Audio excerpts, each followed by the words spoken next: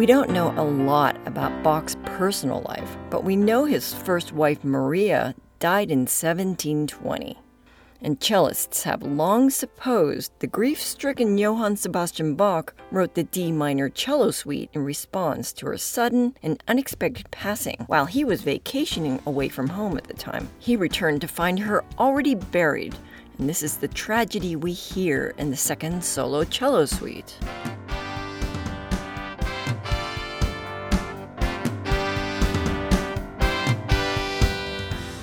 But today we're talking about the Chaconne for violin solo. It's part of the second partita. It's also dated 1720, and it's in the same key, D minor.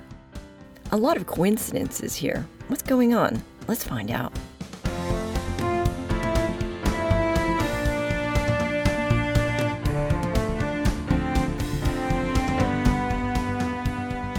Welcome back to Accelerando. I'm Paula Tuttle, and this week, we're talking about the Violin Chaconne by J.S. Bach.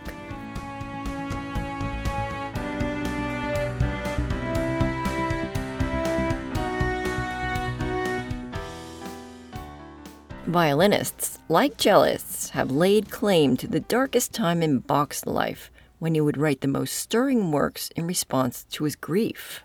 Bach was a church musician. He wrote a tremendous amount of religious music, sometimes a new cantata every week. But he also wrote a lot of secular instrumental music, as if he was writing a method of how to master the instruments. The 6 cello suites are one such example, and so is the well-tempered clavier and the 2 and 3 part inventions for keyboard. For the violin, he wrote 6 partitas and sonatas. The Chaconne is the last movement of the second partita, and it's a massive work. It's just as long as the other movements combined. 15 minutes, the longest movement for violin by the composer. Some violinists insist that the backstory must be told to any student studying the piece in order for them to fully digest the gravity of the situation. Personally, I don't think any masterpiece needs a backstory. If you sent a recording of the Chaconne into space or for another world to hear, does the backstory of his wife's death give more meaning? It's already a huge monument to the human race. It's been called a tombeau in the memory of Bach's first wife, but it's also been contested and debunked. And who can really say what went on in the great composer's mind? And do you think that he would mind us attributing the masterpiece in such a way? This Chaconne has been transcribed over 200 times. Brahms wrote it for left hand alone. Schumann and Mendelssohn wrote piano accompaniments for it. Busoni wrote a piano transcription. It's been transcribed for cello too in 2015. There have been transcriptions for 2 cellos, guitar, orchestra, and organ. Everybody wants in. And to violinists, it's a treasured work. It's also a rite of passage, the same way the cello suites to a cellist, and the well-tempered clavier to pianists, the toccata and fugue in D minor for organists. Violinists learn it when they are accomplished, often on the brink of becoming a conservatory student, on their way to becoming professionals. It's not a piece for novices. This is the big time. Joshua Bell describes it as one of the greatest achievements of mankind. Likewise, Brahms said he couldn't imagine writing the piece. He probably would have gone out of his mind. Arnold Steinhardt wrote a book about it called Violin Dreams, Chasing Bach's Elusive Chaconne. And it tells how the piece changed his life, from when he first heard it as a young violinist to learning the piece and feeling it was never ready or finished, his whole career. At one point, he played the piece at Maria Bach's grave in Chaconne. The book includes a CD of his latest recording of the Chaconne. The manuscript for the Chaconne is often framed in violinist studios, including Juan Jaramillo's. A poster-sized picture hangs on the walls, easy enough to read while playing. Students are made to play with their back to the picture. I love hearing different versions of the performance of this piece because a lot of people can approach it in so many different ways and very radical ways, I would say. Some people try to go to the very original and traditional way of performing it with a full Baroque setup, like Baroque violin, Baroque bow. Some people do a mix, modern violin and Baroque bow. Obviously, we have had a lot of recordings of full modern setup. It is an amazing piece of music, a gem. So if you're new to this piece, I'll tell you, a chaconne is a very old dance from the Renaissance, and it's 3 beats to a bar. It's similar to a passacaglia, which commonly has a ground, a repeating bass ostinato. The chaconne came from Spain, and it worked its way through Europe to France and Italy, and each of them has their own characteristics. And Bach, being German, did what other German composers did. They followed the Italians, of course. In the Italian chaconnes, they employed a strict ostinato on a series of chords that anchor the variations. There's a characteristic dotted rhythm that emphasizes the second beat of the bar.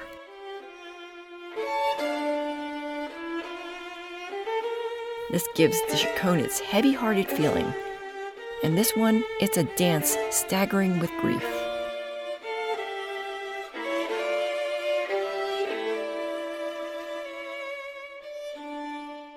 We hear this chaconne rhythm in the theme, but the variations each have their own ostinato-like rhythm as their variation. The second beat sometimes has the weight, but the music dictates the lightness in some variations. The stress moves to the downbeats later in the piece, the flow always following the harmony.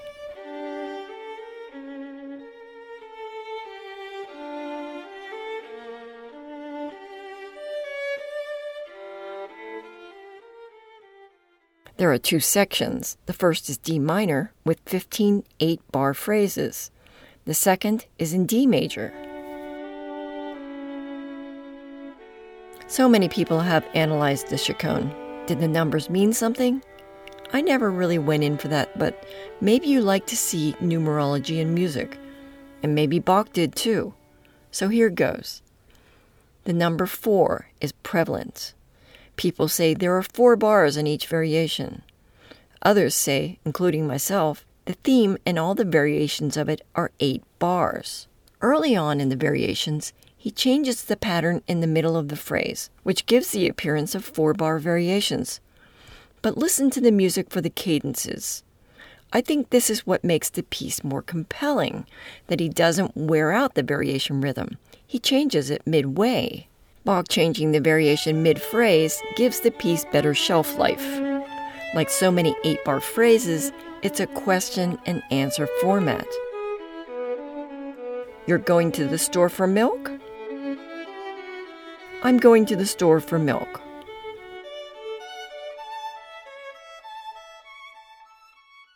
An understanding of harmony in music theory helps the violinist memorize the music, as well as hours of practice and years of musical study. This piece isn't for the non-believers. It's only for the true lovers of Bach. There have been some analysis based on code. Writer Helga Theon wrote her book, Chaconne, Dance or Tombeau, an analytical study, and she speculates the church calendar is encoded in the piece. Numerology was popular in the Baroque era, so maybe Bach used some hidden numbers. We know of the BACH theme, and maybe Bach's brain was so big he entertained himself with these number games. We know Mozart would compose by rolling dice to give him a variety of musical themes. Thinking about these games gives no help to the interpreter on the violin. The middle of the piece has multiple 3- and 4-chord phrases that instructs the violinist to arpeggiate.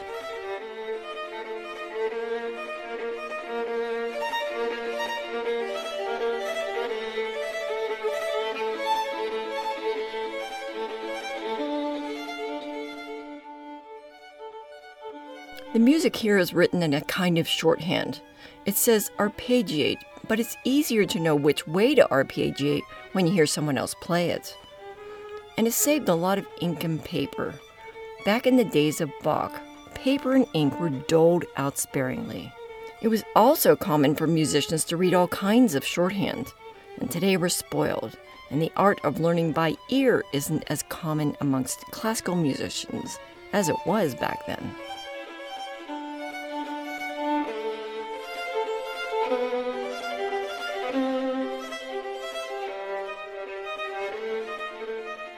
You've probably already heard this story.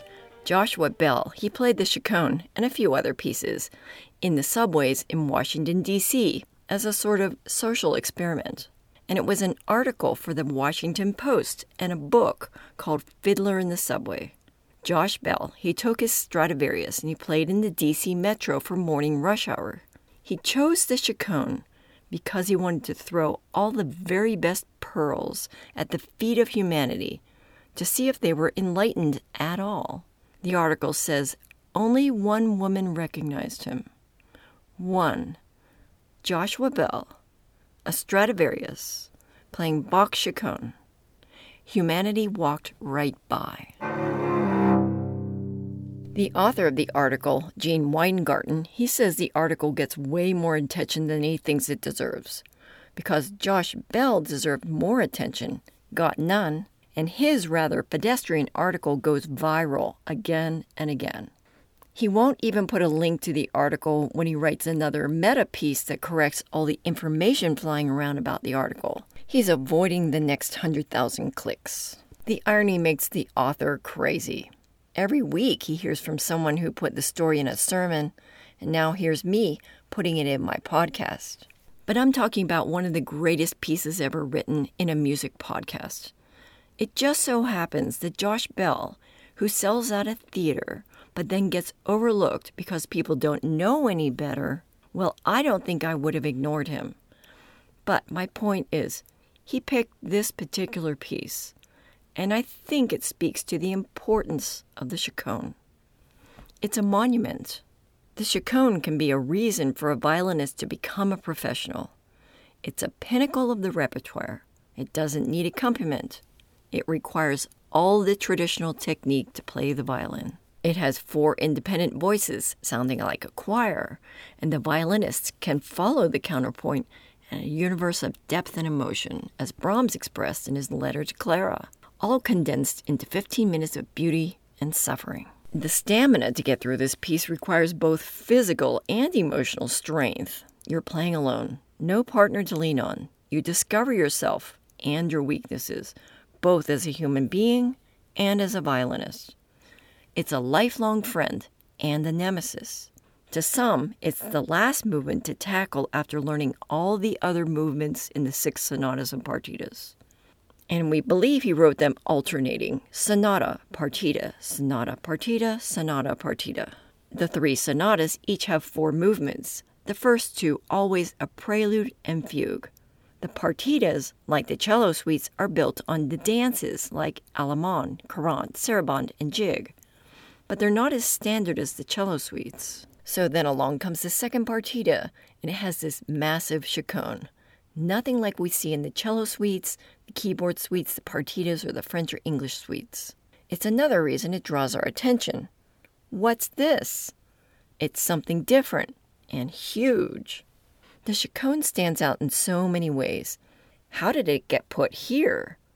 A lot of things point to Bach's expression of grief, so lots of violinists might think of this being the headstone the great master made in homage, in pain, and maybe the guilt he could never rid from his soul.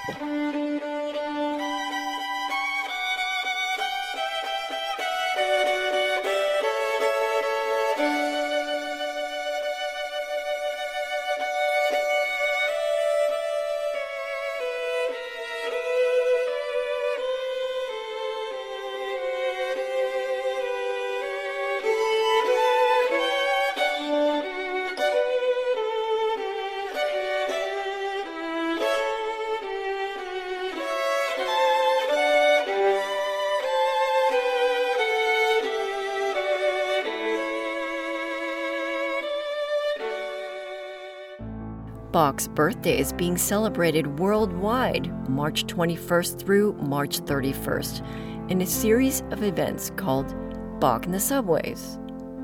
We don't have much of a subway here, but you can create a performance and register it on the website and be part of the event.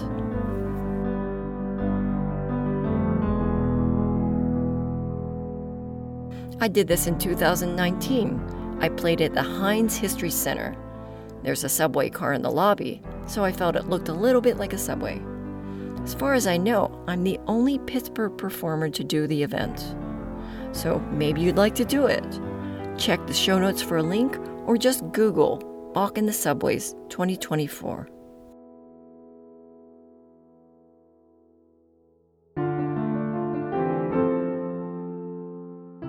Maybe we can make it happen this year. Share this episode with other people and plan a pop-up concert.